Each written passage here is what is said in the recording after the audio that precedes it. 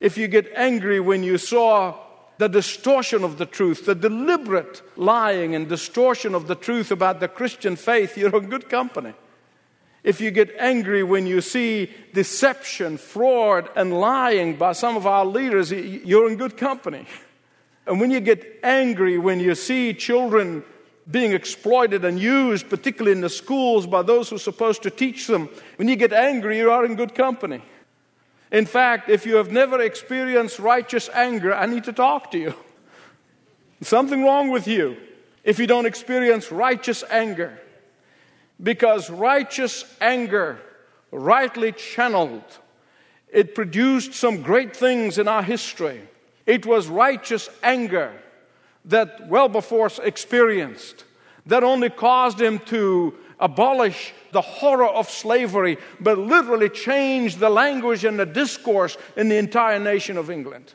It was the righteous anger of Shaftesbury's that caused the workplace to be a better workplace as we see today. And the list goes on and on and on. I wish I had the time to tell you about how righteous anger, rightly channeled, can make a difference for God and for good. And some of you know, for years I've resisted going in the mass media. For years I did not want to go on radio. I did not want to go on television. But God literally dragged me to both. And then the reason I made my peace with it, and the reason I began to understand that there was a God thing, is when I began to see biblical truth being distorted in the media, and somehow biblical truth need to be explained. In a day when the gospel of false tolerance is proclaimed 24 hours a day, the truth needed to be heard. In a day when ignorance in regard to biblical Christianity is running rampant, truth is being proclaimed in 200 countries from this place. In a day when many in the secular media deliberately presenting Christianity as a religion of hate, as a religion of violence, the message of the love of God needed to be explained. And so instead of sometimes wanting to put my fist in my television screen, I'm now using it to proclaim biblical truth around the world. Paul exalts us, be angry, but sin not. Now, this is something that we all need to really learn to do. To be angry without sinning. But before I get into the messages, we are literally halfway, we're right in the middle of a series of messages entitled, Discover Your Treasure House. In the past 6 messages, we saw the contents of that treasure house. We saw the sufficiency of that treasure house. We saw the benefits of that treasure house. We saw the qualifications to get the treasure house. And then we saw the unifying power of the treasure house. We saw the responsibility toward that treasure house. And today I want to tell you about the renewing power of the treasure house. So turn with me, please, to Ephesians chapter 4, beginning verse 17 to 32. And this whole passage, it seemed to be like Paul trying to contrast. They're trying to contrast what a Christian is and what a Christian is not. What a non-Christian look like, what a Christian look like. In fact, you will do well to print this passage and give it to every person who has misguided views or headline views of what Christianity is all about. You do well to hand it to people who are confused about what the Christian faith is all about, because this is the truth that the world needs to know about the Christian faith and about biblical Christians, not the distorted view that the media spreads around. When they falsely accuse us of being intolerant, and when they falsely accuse us of being angry, when they falsely accuse us of wanting to rule people's lives, when they falsely accuse us of being unloving and uncaring, you need to point them to the truth of the Bible, that what says about Christians and Christianity. Just because there are a couple of bad apples throughout history who have abused the Scripture, it doesn't mean that we need to sit there and take it in the chin. 3 things I want you to notice with me here. 3 things about this passage. First of all, in verses 17 to 19, he tells us what an un-Christian look like. Secondly, in verses 20 to 24, he tells us what a Christian looks like. What a true Bible-believing Christian is like. And thirdly, in verses 25 to 32, he tells us how does the Christian live? First, what does a non-Christian look like? Verses 17 to 19. Paul said that without the light of Christ, a person's mind is dark. And the reason the mind is dark is because his eyes are blinded. And the reason why their eyes are blinded is because they deliberately choose to live in contradiction to God's original design for every human being when He created us. How does this happen? That happens gradually. That happens slowly. You start with baby steps. First, you reject the truth of God. You reject the commandments of God. You reject the absolutes of God. And then, slowly but surely, that person begins to lose sensitivity toward God. Do you know how to create a callus in your body? Most of you know. All you need to do is just keep on rubbing that part. Keep on rubbing, keep on rubbing. And before long, there's a callus. You see people when they work with heavy machinery and ropes, their hands are rough and callous. Why? Because day after day after day after day, they're rubbing, and that rubbing and the rubbing finally develops a callus. And that's what happens spiritually. Where people become callous toward God. They become indifferent toward God. Their hearts become hardened toward God. An addiction of any kind, it starts with somebody experimenting with drugs or sexual addiction or any addiction of any kind. They get introduced to it, then they keep on doing it in secret. They don't want anybody to know. Why? Because their conscience is telling them that this is wrong. What they're doing is not right.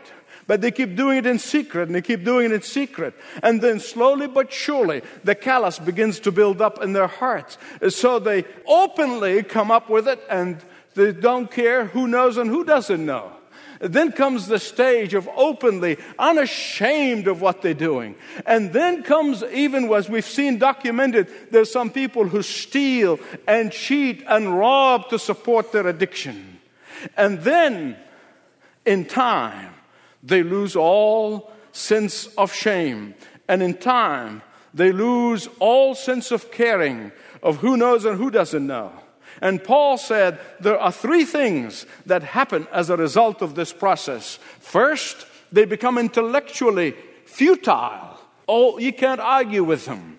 Then he said what happens is that they deliberately ignore the truth. And they live in ignorance. All the education in the world will not help them. And finally, he said, their ignorance further separates them from God. The heart becomes harder still. Hear me out on this one. I know of what I'm going to tell you. I have seen it with those eyes. I have talked to individuals who have done what I'm going to tell you. The reason immorality is rampant and accepted in the professing church, particularly among the hierarchy. It didn't just happen overnight. They secretly gave in to sexual perversion. And then, in time, they came out. And then they demanded acceptance. And then they demanded legal protection. This is how the process, I saw how the process worked. I have absolute compassion for a person who's caught up in any kind of sin, in any kind of perversion. And I need to offer them the power of Christ to be delivered. But the reason the church's hierarchy have accepted it as the norm and they proclaimed it as the norm is because their heart is hardened toward God. The truth is that all of the acceptance in the world will not ease their burning conscience. All of the legal protection in the world will not ease their burning conscience. Do you know why? Because God designed us to live by His principles. God designed us to live in obedience to Him. God designed us to live by His standards. God designed us to live by His absolutes. And when His standards are violated, when His absolutes are violated, life becomes a journey into self-destruction. That is the absolute truth.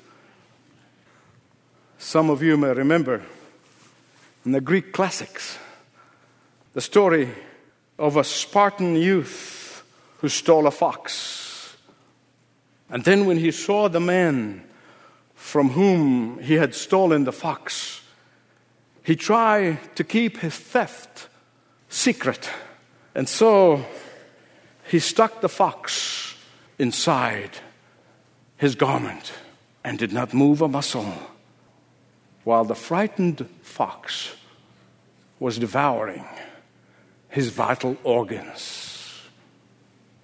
At the cost of his miserable death, he would not own up to his wrongdoing.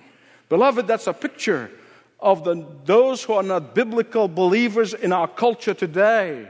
They are on a journey of self-destruction, tearing up not only their lives, but the fabric of our society. And we need to be crying to God on behalf of our nation. We allowed the foxes of sin to tear up our society. And Paul said, this is how a non-biblical Christian lives. Secondly, he said, let me tell you how a Christian looks like. Verses 20 to 24. The opposite, of course, is true. A Christian is a person who acknowledges his wickedness.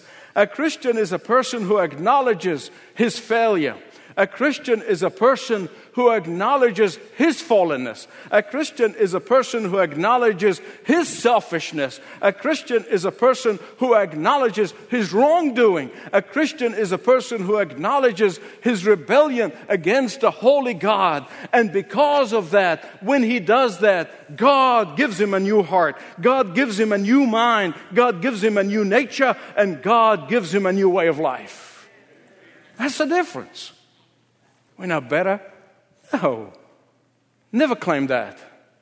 When Jesus Christ comes into our life, He radically changes it. Now think of the classic story of the hobo who was in rags, living in the gutter. You can smell him a mile away. And then the king comes in and asks him if he wants to be changed. And when he does, he takes him to the palace. And there he takes his rags and burns them forever. And then he washes him and he cleanses him. And then he dresses him in pure silk garment. Now he's cleaned up. Now, of course, there are a few things about the old life that he needs to take care of. He has to keep on internally dressing differently. He has to keep on internally looking differently. He has to keep on thinking differently. He has to keep on speaking differently. He has to keep on behaving differently. Not only that, but now he has a different goal in life. Now he has a different purpose in life. Now he has a different outlook on life. Now he has a different plan for life. In other words, he is conscious of the before and the afterlife. Have you seen those commercials about weight loss, before and after? Now a Christian is the one who's conscious of the old and the new. He's now conscious of the old life and the new life. He is now aware of the difference between a life in the slums and a life in the palace. He's now aware of the difference between a life that's in the gutter and the life in the penthouse. Now he's aware of the difference between the rags and the riches, spiritually speaking. There's one thing I don't want you to miss right here. Don't miss it. A lot of people do. They do themselves a disfavor. Paul never claimed that the transformation of Jesus Christ, radical as it is, will obliterate all of our memory of the old life. He never claimed that. He never claimed that you will not have moments when you are tempted to go back to the old life. He never denies that. The old life was always beckoning us. The old life was always tempting us to come back. You wonder why we give into it. Why would we want to go to the slum after we've experienced the palace? But that's what happens. And yet there are times in the life of every Christian when they suffer from what I call spiritual temporary insanity. When you want to go back to the slums, you will experience some spiritual temporary insanity time when you may visit even the old life of the gutter. But it's always going to be a strange life for you. It's always going to be a strange life. That is not what I'm made for. That is not what I live for. I'm a stranger here, and you can't wait to get out back to the palace because of what you experienced at the palace of love and forgiveness and grace and blessings. A believer can never permanently want to go back and live in the slums. And that is why, thirdly, Paul paints a beautiful picture, verses 25 to 32. He paints a beautiful picture of what life in the palace is like. And so he contrasts the life without Christ, the life with Christ. He said the old life was corrupt and it was leading to ruin and destruction. Oh, but the new life is as beautiful as God is. The old life was dominated by uncontrollable and undisciplined pursuits of distractive self-indulgence. But the new life is holy and righteous and pure. In fact, he gives us 5 vivid contrasts. 5 of before and after. Life without Christ and life with Christ. He said life without Christ was a life of perpetual lying and cheating and destroying people's reputation, which brought confusion to the mind that people didn't even know when they were lying and when they're telling the truth. But life with Christ is a life of truth speaking. It's a life of confidentiality keeping. It's a life of fearing God and not man, and therefore speaking the truth in love. Number 2, a life without Christ is a life of uncontrollable anger, a life of seething rage, a life of deep resentment and bitterness, a life of selfish anger that lashes out when pride is injured. But a life with Christ and a life in Christ will experience righteous anger. It will experience sinless anger. Will experience unselfish anger. Anger that is on behalf of Christ. Anger that is on behalf of others. Anger that's on behalf of the weak and the helpless. Anger that's on behalf of the persecuted and the exploited. Anger on behalf of the truth. Whenever it raises its ugly head in your life and in mine, we know that's not natural. And we know that we need to resolve it before sundown. Why? Because the longer you leave it, the more door you keep open for the enemy to come in and create havoc in your life and in your loved ones. Thirdly, a life without Christ is a life of stealing, keeping that was not yours, taking somebody else's property, padding the expense account, cheating on taxes. But a life with Christ is a life of joyfully working hard, of faithfully giving more than what's required of us, a life of earning more so we can give to the needy. Paul said it's a life of giving far more than getting. Fourthly, he said the life without Christ is a life of being foul-mouthed, cursing and cussing, a life of abusive speech, a life of hurtful words, a life of destroying words. But the life with Christ is a life of wholesome words, building up words, kind words, encouraging words. Why is that important? Paul said that's very important. Because when you speak words that are more consistent with Satan's characteristics than with Jesus' characteristics, you immediately grieve the Holy Spirit who's inside of you. You see, the Holy Spirit is a person, and He dwells in you. He's a person who has feelings. He's a person who has a mind. He's a person who has a will. And He said, don't grieve Him. And when you keep on using words that are not honoring to God, you are grieving the Holy Spirit. And the Bible calls Him the Comforter. And if you're going to grieve that who comforts you, who's going to comfort you when you are in times of need? He said that's important because you should not grieve the Holy Spirit. Fifthly and lastly, a life without Christ is a life of bitterness. Do you know why people are running around carrying so much bitterness inside of them? Some of you don't even know it. And they go to counseling, they go to therapy, and they go seeking help here and there and everywhere, but they're not getting any better. Do you know why? Because bitterness has a way of going underground. Truthfully, bitterness has a way. That is why the Bible calls it the root of bitterness. He didn't call it the fruit of bitterness so you can see it on the tree. He calls it the root because it's hidden. See, on the outside, people will think, oh, I'm fine. I've forgiven that person. I hold no grudge. Everything is just fine.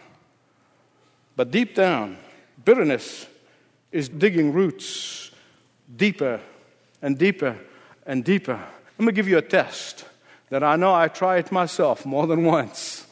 If you really believe that you have forgiven somebody and you're not holding a grudge, you're not carrying bitterness toward that person, go and give that person a hug and mean it. Good test. It works.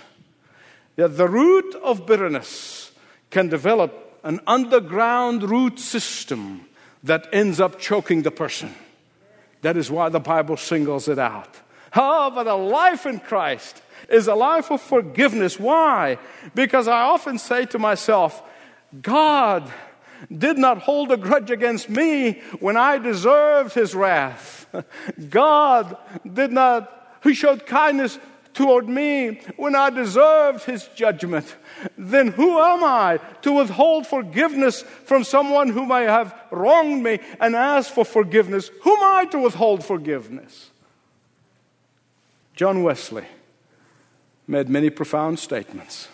He once said, give me 100 men who fear nothing but God and hate nothing but sin, and who knows nothing but Christ Jesus and Him crucified, and I'll shake the world. Believers, the reason we're not shaking any worlds is because our love for God is so faint. We fear man, not God. We don't hate sin. We nurse it. We rationalize it. We explain it away. And we know everything about everything except Christ and Him crucified. Let me tell you, want to shake your world? Take Wesley's advice. And there may be someone here today who have never experienced the power of Christ, still living in the world.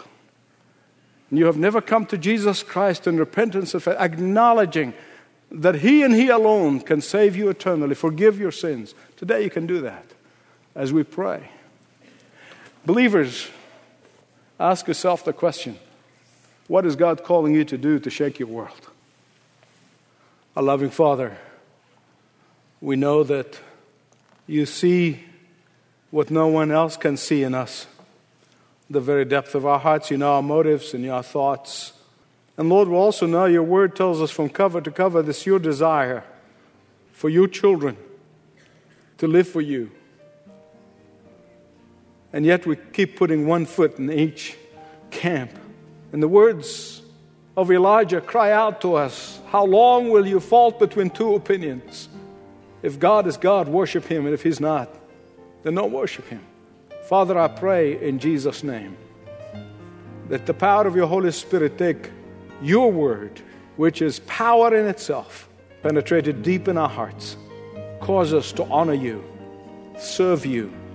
Above all, exercise righteous anger and channel it the right way to make a difference in our world for Jesus' sake. Amen.